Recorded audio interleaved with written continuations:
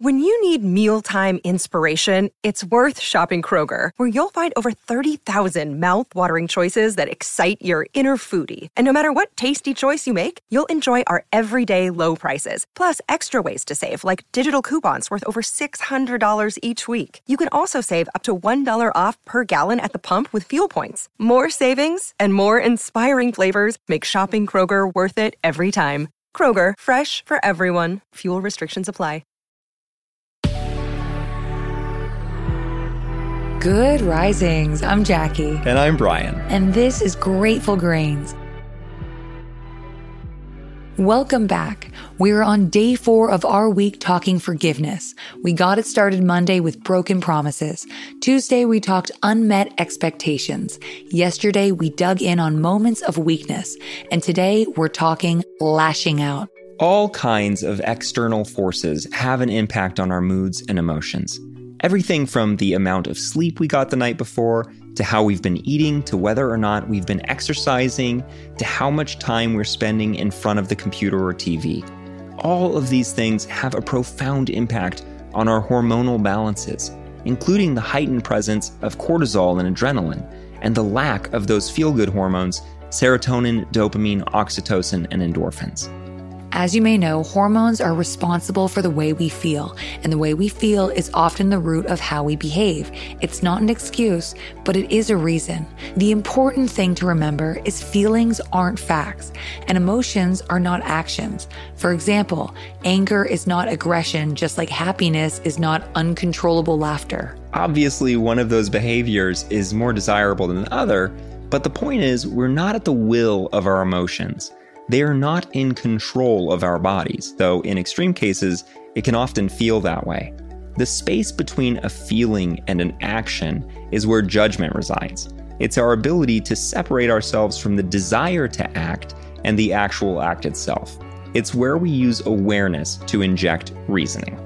Like Brian said, it can often feel impossible, especially for people who aren't used to accessing the part of their minds responsible for moral judgment. Those less traveled neural pathways are often much more difficult for people to access when they've spent their lives acting out based on feelings. This is often the case with children who were raised in an environment where aggression was the common expression of anger. Awareness is a relatively rare level of enlightenment, and self-control is a difficult skill to master. Sometimes this understanding is all we need in order to forgive someone. It's also often why people are so apt to make excuses for the people they love. And that's an incredibly common yet dangerous game.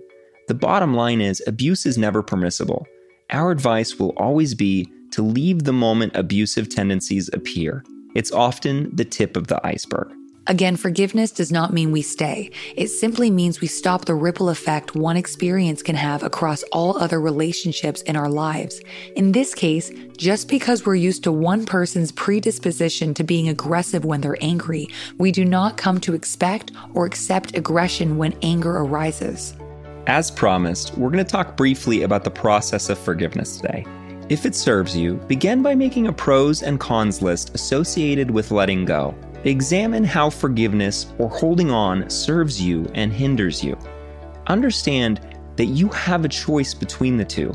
From there, it is the active decision to forgive, to be at peace with what has been, and to fasten our eyes on what's to come.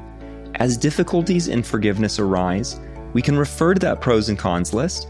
We can remind ourselves of our choice to forgive. Above all, we work to live in the present moment. We recognize when those old wounds manifest as obsessive thought loops, and we begin wielding the tools of empathy, understanding, and compassion. We can empathize with their lived experience. Maybe we can understand it. Maybe we can see our role, if any, in the situation. And in the absence of understanding, we can wield compassion. It's important to remember that forgiveness is rarely a one-and-done decision. It's often something we choose over and over again, in some cases for the rest of our lives. But even in those extreme cases, a lifetime of forgiving is better than one laden with resentment.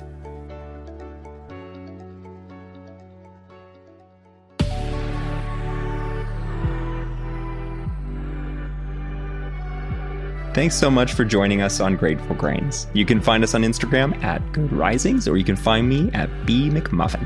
And you can find me at JacquelineMWood_1. We'll be back again tomorrow for the final day of our week discussing forgiveness.